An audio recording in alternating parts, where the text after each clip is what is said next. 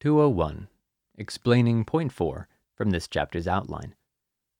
By his divine providence, the Lord composes the affections of the whole human race into a single form, which is a human one. That this is the universal endeavor of divine providence will be seen in the discussion that follows next. Those who ascribe everything to nature also ascribe everything to human prudence. For people who ascribe everything to nature, at heart, deny God, and people who ascribe everything to human prudence, at heart, deny divine providence. One is inseparable from the other. But still, for the sake of their reputation and good name, and for fear of losing it, both classes of people give lip service to the idea that divine providence is universal, but say that its particulars lie with mankind, and that these particulars as a whole are what is meant by human prudence. Yet think to yourself what a universal providence would be divorced from particulars, whether it would be anything other than just an expression.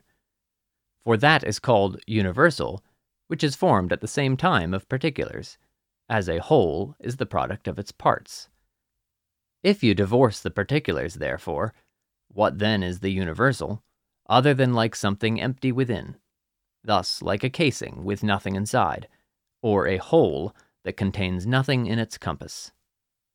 If you should say that divine providence is a universal government, with nothing being governed but only held together, and matters requiring government being directed by others, can it be called a universal government? This is not the kind of government any king has. For if a king were to allow his subjects to govern everything in his kingdom, he would no longer be a king, but only someone called king, thus having simply the honor of the title, but no position of any importance.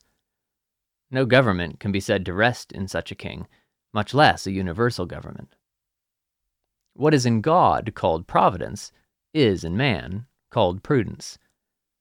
Just as one cannot call it a universal prudence in the case of a king who reserves for himself no more than the title, in order that his kingdom may be called a kingdom, and so be held together, so one cannot call it a universal providence if people provide for everything out of their own prudence.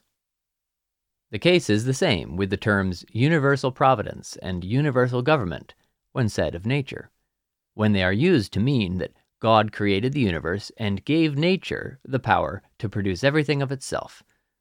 What then is universal providence but a metaphysical term, which beyond the term has no reality? Of those people who attribute to nature everything that it produces, and to human prudence everything that it accomplishes, and yet with the lips say that God created nature, there are also many who think of divine providence only as an empty term. But the case in itself is this: that divine providence is present in the least particulars of nature, and in the least particulars of human prudence, and because of its presence in these, it is universal.